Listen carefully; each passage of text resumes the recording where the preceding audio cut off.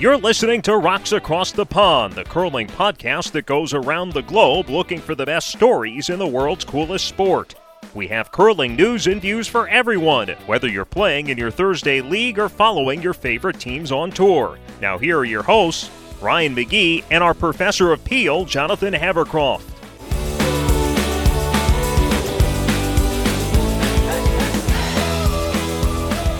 Hey everybody, welcome to Rocks Across the Pond. It's a curling podcast coming to you from Richmond, Virginia. My name is Ryan McGee, and joining me in Southampton, England is our Professor of Peel, Jonathan Havercroft.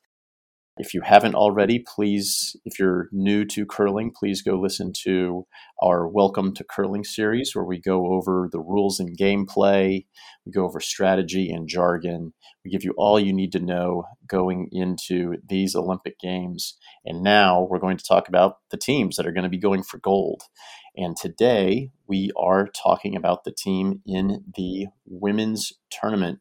Jonathan, this is an incredibly stacked field. Yeah, I think this is the toughest women's field ever. And also, I think the hardest field to call. Yeah, exactly. I think there are a ton of teams that could potentially win gold here. There's probably 5 teams that legitimately could win gold. Yeah, at least five. At least five. And I can make a case for why another 2 or 3, if they got hot at the right time, basically qualified and won the 2 games they needed to, could also kind of end up on the podium. So I think there's basically 2 paths to gold here. I agree with that. And so we will break these teams down alphabetically. We'll tell you who these teams are, how they got there, and then we'll tell you whether we think that they are a gold medal contender or if they're more of a dark horse candidate to make the playoffs and potentially medal. So Jonathan, starting alphabetically with Canada, and this is a team skipped by Jennifer Jones. She is, Jonathan, she's one of the greatest curlers of all time. Yeah, if not the GOAT. She's if she's not the GOAT, she's a GOAT. Let's put it that way. Yep, and this team is pretty much the same team with one exception that won Olympic gold in 2014. Jennifer's team got back to the Olympics by winning the Canadian Olympic Trials back in November, and she beat Tracy Fleury in the final to become Team Canada. Yeah, it's at the time Tracy Fleury was the highest ranked women's team in the world, and at least on paper, probably the favorite in that matchup. Jennifer Jones has basically dominated women's curling since the early 2000s. Probably in this cycle has slowed down a bit. Like, she missed the playoffs in the Scotties a few years back, which was kind of unheard of for Jen Jones before that. But I think you like in an event like the Olympics, there's no substitute for experience. This team has won everything there is to win. They've won multiple world championships. Her third, Caitlin Laws, is in her prime. And I'd say all around probably the best player on the planet right now in terms of just technique, team chemistry, knowledge of the game, sweeping, everything she does. She just does everything really well. And if Jen Jones is perhaps a little bit of a less sharp shooter than she was in her prime, and I think it's pretty clear she's kind of taken a bit of a step back there, she's still probably the best strategist in the field, and she's still got a good decade of experience over the other top-ranked teams in terms of high-level curling knowledge. So what she's giving up a little bit in shooting, and it's not much, but at this level, like 1 or 2 percentage points can be the difference between winning gold and missing the playoffs altogether. She still, as a strategist, kind of, I think, has a bit of a nod there. Dawn McEwen has kind of long time been one of the best leads in the game. And their one upgrade from the 2014 team is, I wouldn't say an upgrade, but their one change from the 2014 team is Jocelyn Peterman, because their longtime second, Jill Officer, is retired. Jocelyn Peterman's fantastic curler also. So they basically built a franchise here that's, continuously meant to win. And then they added Lisa Weigel, who used to play on kind of Jen Jones's rival, Team Homan. as their fifth. She occasionally appears in games, and Lisa Wiegel's basically known as being very proficient at a particular shot called the tick shot, where you kind of nudge the guards around at the beginning of the end. It's a very effective defensive shot. It's often called the Wiegel because she's so good at it. So even their bench has like an all-star player on it. And this is a team that, since the lineup change, has steadily improved. When they first had the lineup change, bringing Jocelyn Peterman in, they had a little bit of a struggle, at least compared to what you would expect from Jennifer Jones early on during this Olympic quadrennial. However, they've steadily improved each and every time they've gone out, and that culminated with the win at the Canadian trials. So, Jonathan, we have to say that this is a contender, correct? They're definitely a contender, and they're peaking at the right time, and they're extremely experienced. And so I think they're a very, very dangerous team for sure. Not just a contender, but a few of the other favorites who will go through are probably a little bit afraid to see a Jen Jones rounding into form right as the Olympics are starting. And what can people kind of expect from this team in terms of strategy? So this Team Jones plays, I think, the most aggressive style of the women's teams out there. She's very comfortable with Roxanne play. In fact, she embraces it. And I think as her styles changed a little bit, as her shootings perhaps dropped off a little bit, she's actually gone to a more aggressive style, as I think she still has a bit of an edge on touch. So she's become a bit more of a finesse player later in her career and a bit less of a power player. So you'll see a lot of stones in play. I think, as the Canadian Olympic trials final showed, it can lead to some very wild swings. Team Jones is never out of it. If they're behind, they're fully capable of kind of dropping a three on their opponents, and she'll be quite comfortable upping the degree of difficulty on the shots, first of all, to force misses, but secondly, to force tactical mistakes. So I think they're going to play a really aggressive style of play, which is always fun to watch. Up next is China, and this team will be skipped by Han Yu. They are going to be the most unknown commodity in the field because the pandemic has kept this team at home since the 2021 World Championships. And in fact, we did not see very much of them prior to the 2021 World Championships.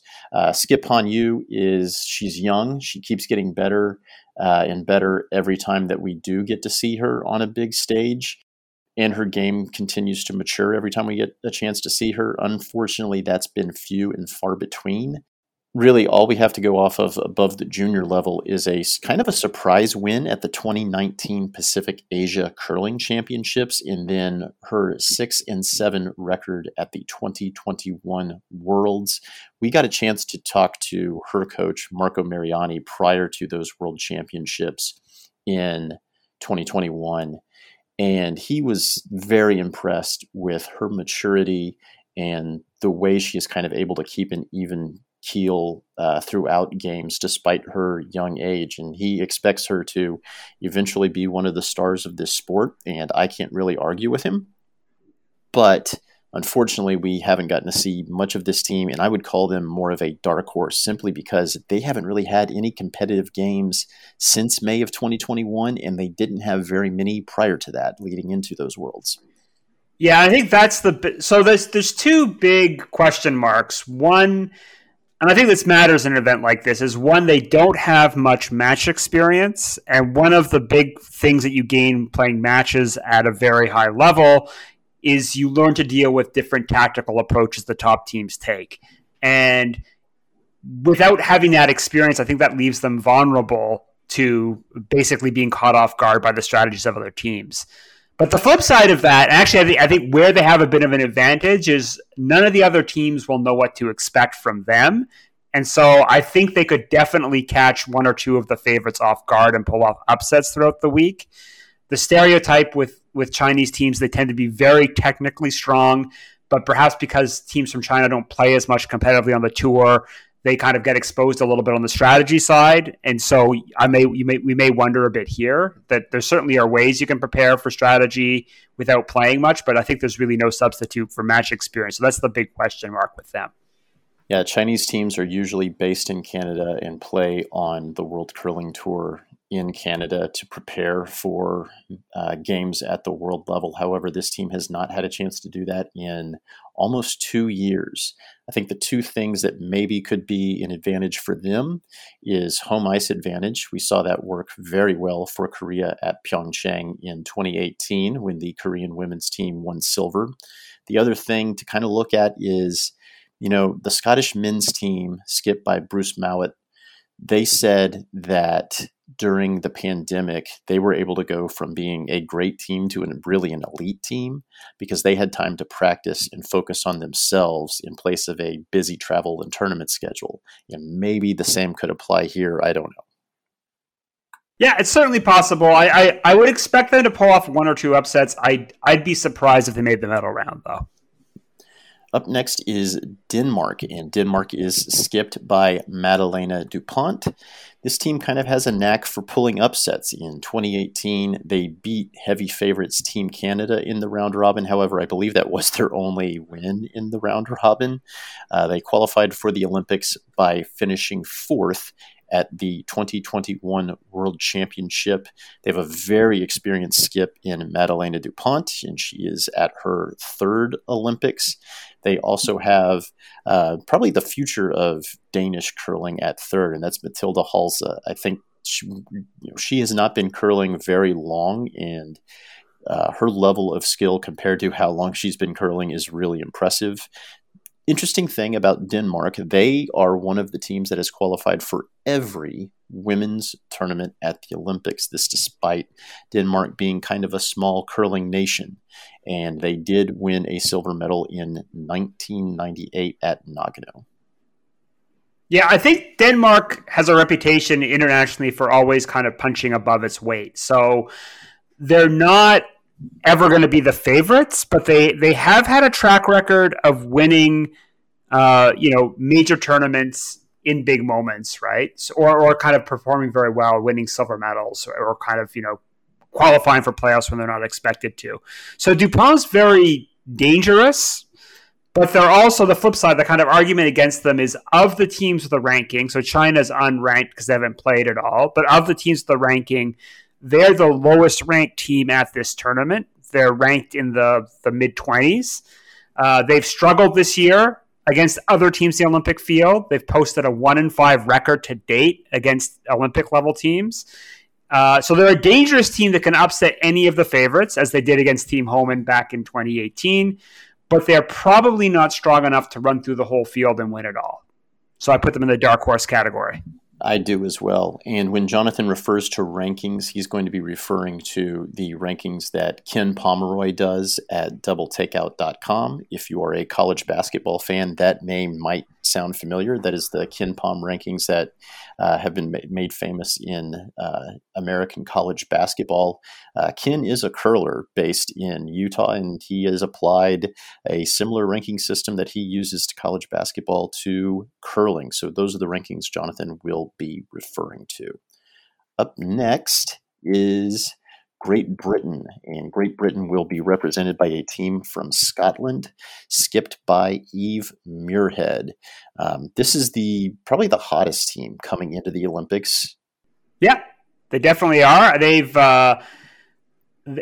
won the European Curling Championship, and they also won the Olympic qualification event, and in both events they just tore through the field. They also have a winning record in matches against Olympic teams this season. Right, so they've actually played really well against their potential opponents here. It's the fourth Olympics for Eve Muirhead, the team skip, and she's looking to improve on her best performance, which was a 2014 bronze medal performance in Sochi. Jonathan, based off form, I'm going to call Great Britain a contender for gold. Yeah, I'd say so. So if we go by the Ken Pom rankings, they're fifth right now, and they're really strong, and they've basically had a very good kind of season in terms of form. But the question mark about them is this. So prior to this fall season, Team Muirhead really struggled this cycle. So they'd finished eighth at the 2021 World Curling Championships and failed to qualify for the Olympics there, which sent them to the Olympic qualification event, which is the last chance entry. That would have been a disappointment for British curling. And so because of this disappointment, British curling responded with a very unorthodox approach. They created a squad system where they rotated 10 players through 2 different teams in early season tournaments before setting on the current lineup just before the European Curling Championships. So most of the other teams in this field have been together 4 years, 8 years. They've had a lot of time to gel. The big question mark here is this team managed to catch lightning in a bottle and found the perfect lineup at the right time? And can they then capitalize on it? Or are they going to hit a rough patch? Like, what happens in an Olympic tournament? You're going to have moments of challenge. What happens to that team when they're tested in actual battle, in actual competition? Does that throw them off because their team dynamics not as solid as other teams that have had 4, 6, in some cases 8 years to work out their team dynamics and kind of really gel as a unit? So the results have been really impressive to date, but the question is, will they be able to translate this to the Olympic field? And I'll say this about the skip, Eve Muirhead. After the previous Olympics in Pyeongchang, we missed Eve for about a year because she had hip surgery. And since she's come back from hip surgery, we have seen her form slowly get better and better, getting back to basically the old Eve Muirhead, where she was one of the most feared skips on tour. And I think we are back to that. And anytime you have a hot skip, you can go really far in a curling tournament when they're making that last shot. So I think that's where I really think Team GB is dangerous, is they have a skip that is at the top of her game right now. Yeah, absolutely. So I'd say they're a definite contender here, but a little bit of a question mark with the new team lineup. Up next is Team Japan, and this team is skipped by Fujisawa Satsuki, and they were the bronze medalists in 2018. This team also won silver at the 2016 World Championships. This is a strong team. They've been together for a long time. They consistently qualify for Grand Slam events on the World Curling Tour. However, they've never won a major international championship. I might be surprised if they won gold, but I think that they are definitely a contender, especially coming off a performance 4 years ago where they made it to the playoffs and then actually came through and won bronze. Yeah, I think so. I think they're like in the KenPom ratings, they're 8th. So you said they've had some good wins this year against other teams in the Olympic field. They're always near the top of the pack in these major events, but they've never, as you said, punched through and won it all. And so the Olympics are kind of a tough place to do that. But we saw 4 years ago with Team Schuster that you can certainly have your breakthrough moment on the biggest stage too. So a dangerous team, potential contender. I'd say definitely a contender for the playoffs, perhaps not one of the favorites to win a medal though. Yeah, especially they were one of the 3 teams that came through the last chance Olympic qualification event along with Team Great Britain and Team Korea. So, maybe they're not quite as strong as they were 4 years ago, but they're always near the top. They've just never been the team at the top of the podium at a major event.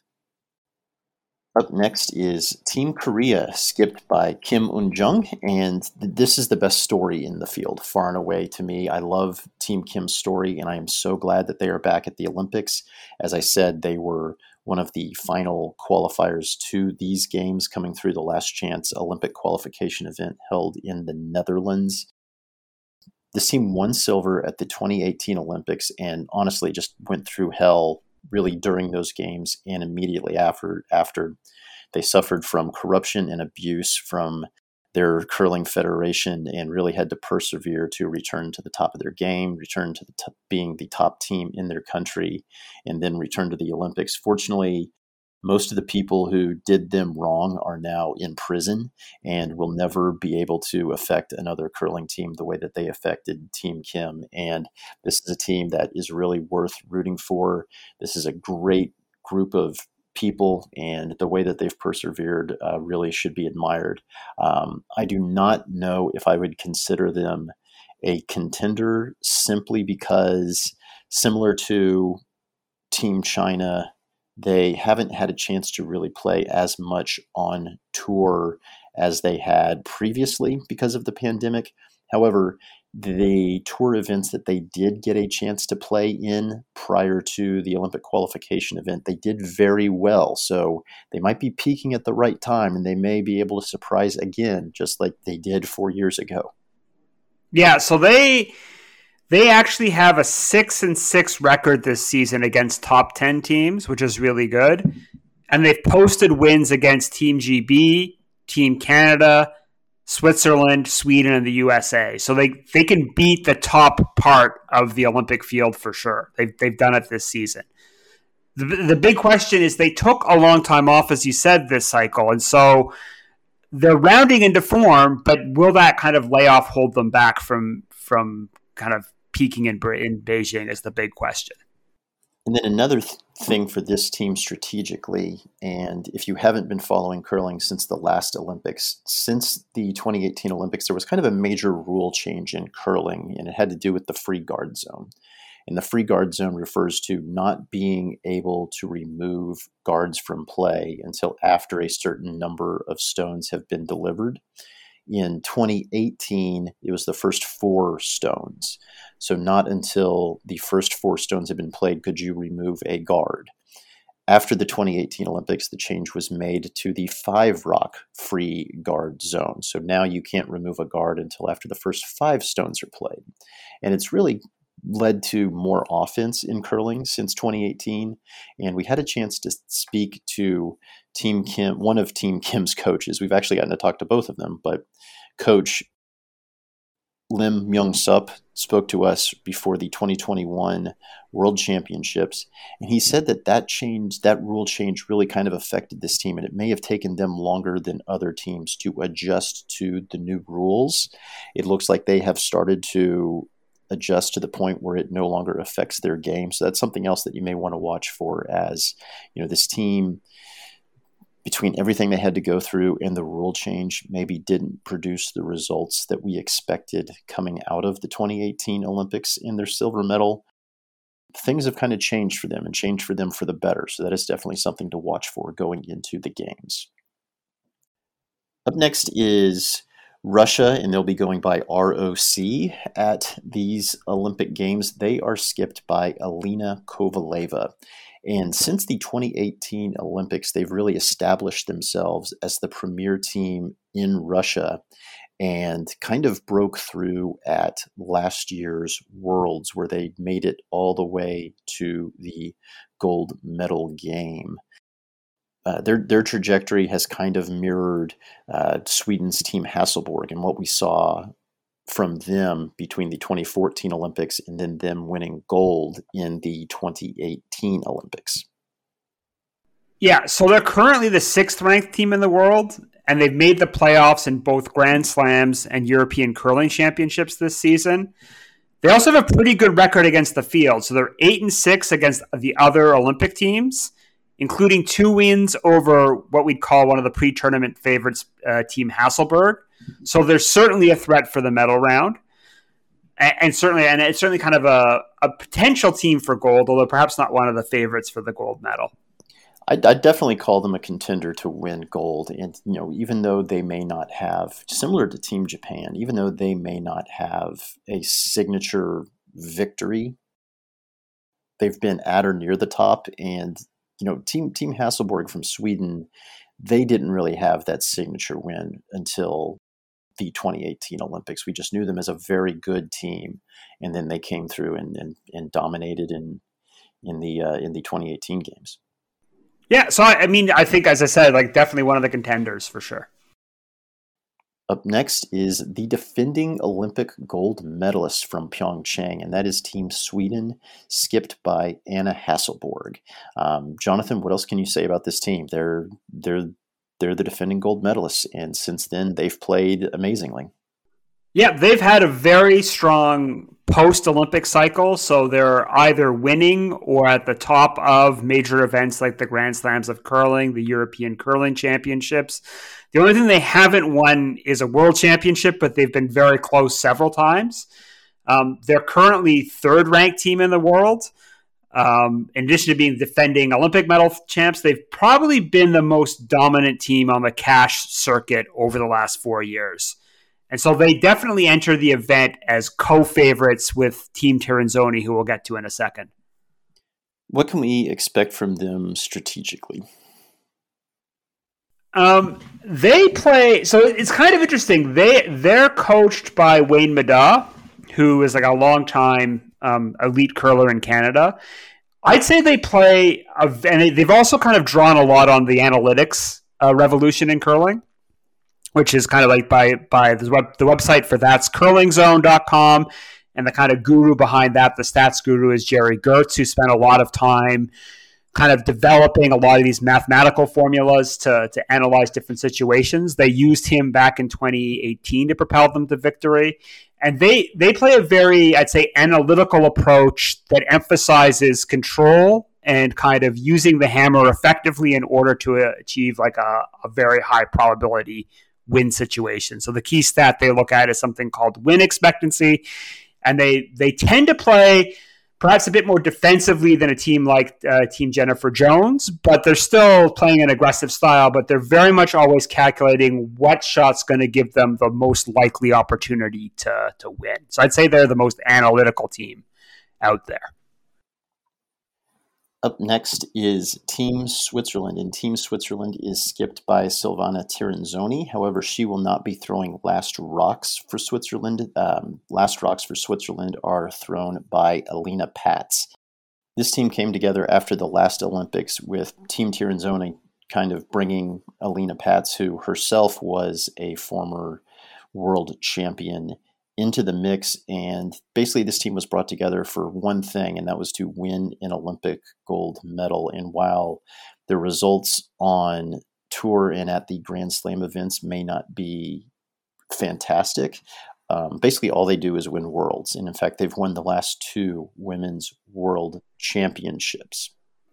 Yeah, so this team's very interesting. And thinking Alina Patz, I'd say, is probably the most clutch thrower, if not overall, certainly in the women's game at least, and potentially I'd say overall. She's won 4 of the 5 world championships she's played in. And 3 of those 4, she's kind of thrown last rock. And in 2 of those 4, she's had to make like an amazing shot to do it. And like ice runs through her veins. And this is why they are so dangerous in the big events. Like you said, like Hasselberg's a bit more of a money tour player and perhaps a bit more consistent. But the Swiss team seems to show up when it matters the most. And in the World Championships over this Olympic cycle, they've just been unbeatable, including, I think, playing what was my favorite game of this Olympic cycle was the World Championship in, I guess it was 2019, before the pandemic between them. That was just, if you can go find that on YouTube, it's a fantastic game to watch. And if we're treated to that for an Olympic final, that would be a special treat, something of that caliber. So I think they're probably enters the co-favorites with Sweden for the gold medal. Definitely a contender. And we will round things out with the United States. And this team is skipped by Tabitha Peterson. However, it is the same team that represented the U.S. in 2018 in Pyeongchang. However, Nina Roth, who skipped that team, is now throwing third stones with Tabitha Peterson skipping. The switch happened at the start of the 2019-20 season when Roth was expecting her first child. And despite really having never skipped before, this team found a lot of success with Peterson at the helm, and they made the switch permanent when Roth returned to the team. Yep, so they've had a pretty good season. They've posted a 3-2 record so far against teams in the Olympic field. They won a large tournament on tour, the Curler's Corner Autumn Gold Tournament early in the season, which has a lot of the kind of top teams in the world competing in it. And they're coming off a breakthrough performance at the 2021 World Championships where they won bronze. And they had a quarterfinals appearance at the Masters Grand Slam tournament. So they're definitely peaking at the right time. They sit at 10th in the KenPom rankings, so they're kind of also posting really good results there too. I'll kind of hedge. I'll say that they're a dark horse for gold, but they're definitely a contender for playoffs. I'd say that's true too. I think they're definitely likely, or if not a threat, perhaps even likely to make the medal round, but perhaps a step down from the top 2 or 3 teams in this tournament who'd be favorites for gold. Yeah, really just a remarkable field from top to bottom. There is no, I mean, there's no hiding in the Olympics to begin with. Every game is going to be tough, but I mean, you look at this field and every single one, it's like every single team here expects to be in the playoffs, really like goes in expecting to be one of those top 4 teams. So you're going to have really 6 teams that went in thinking they had a shot that aren't even going to make the middle round. Yeah, for sure. It's going to be a tough field. It's very equal. There's no single clear-cut favorite in this event at all. Yeah, it's going to be an absolute blast to watch. And really the most difficult thing is going to be each draw picking what game I want to watch, because you're going to be able to see probably all of these games, especially in the U.S. The NBC has yet to announce its coverage schedule, but in the past, every single game was available on the NBC Sports app here in the U.S. I imagine it will be similar, but I imagine all those games will be available on Peacock, which is NBC's streaming service, but you should be able to see every single game, and I imagine the U.S. games will make their way onto broadcast television. We're going to make our picks, or we're going to wrap it up? And I'm not going to make picks, man. I can't pick. I'm not picking this field. All right. Man, there's no way. If you are gambling on this, I mean, good luck. Really, good luck. Because everyone has a chance. I would say you're probably going to get good odds on Russia with Kovaleva, because I imagine her odds are going to be pretty good compared to how good that team is. So maybe that might be my only gambling advice. Are you a value player when you bet, or are you you pick the favorites, or are you just like chase the long shots? I'm a value player for futures, and then for like single game gambling, like I'll find an underdog that I'm pretty sure is going to win, and I'll bet the money line on that. That's kind of the way I do things. All right, sounds good. So you think Kovaleva is the value pick here? I haven't seen odds, but yeah, I would say she's probably the value pick. Her or Team Peterson, honestly. Peterson's probably going to be a value pick as well, because I bet that they're going to be like 7th in odds, 6th or 7th in terms of the odds. There's no money to be made in betting on Canada at all, because it's similar like Notre Dame in college football. Like from a gambling perspective, there's so many people who bet on Notre Dame because they're huge Notre Dame fans and they like wasting their money. The same thing's going to be on Canada. Canada is going to have minuscule odds because they're going to see so much action from everyone betting on Canada because they're the big names. So there's no value in betting on them, even though they're definitely one of the favorites. I think Team Kim might be the value pick. Okay. And I guess it depends if the odds makers go back and look at the last Olympics. I don't know what they do, because I've sometimes I've seen things like Sports Illustrated's curling preview. It's clear they don't know anything. They just go they just either go the order of the previous World Championship, or they just go Canada's good. We'll pick them, right? But if the odds makers aren't looking at the last Olympics, I think Team Kim might be your value pick. Okay, so that does it for our women's Olympic preview. You'll also see mixed doubles previews and men's previews on your feed. Please go check those out and enjoy the Olympics, everyone. Thank you for listening to Rocks Across the Pond, a curling podcast. If you enjoyed this show, we ask you to please leave a review or tell a friend about us. Your referrals to friends and family are the greatest compliment we can receive and is what allows our show to grow and share our love of this great game. You can find all of our past shows and blog posts at rocksacrossthepond.com. If you have a question or comment, you can reach us at rocksacrossthepond@gmail.com or find us on Twitter, Facebook, and Instagram. Thank you again for taking the time to listen to us, and we will talk to you again real soon.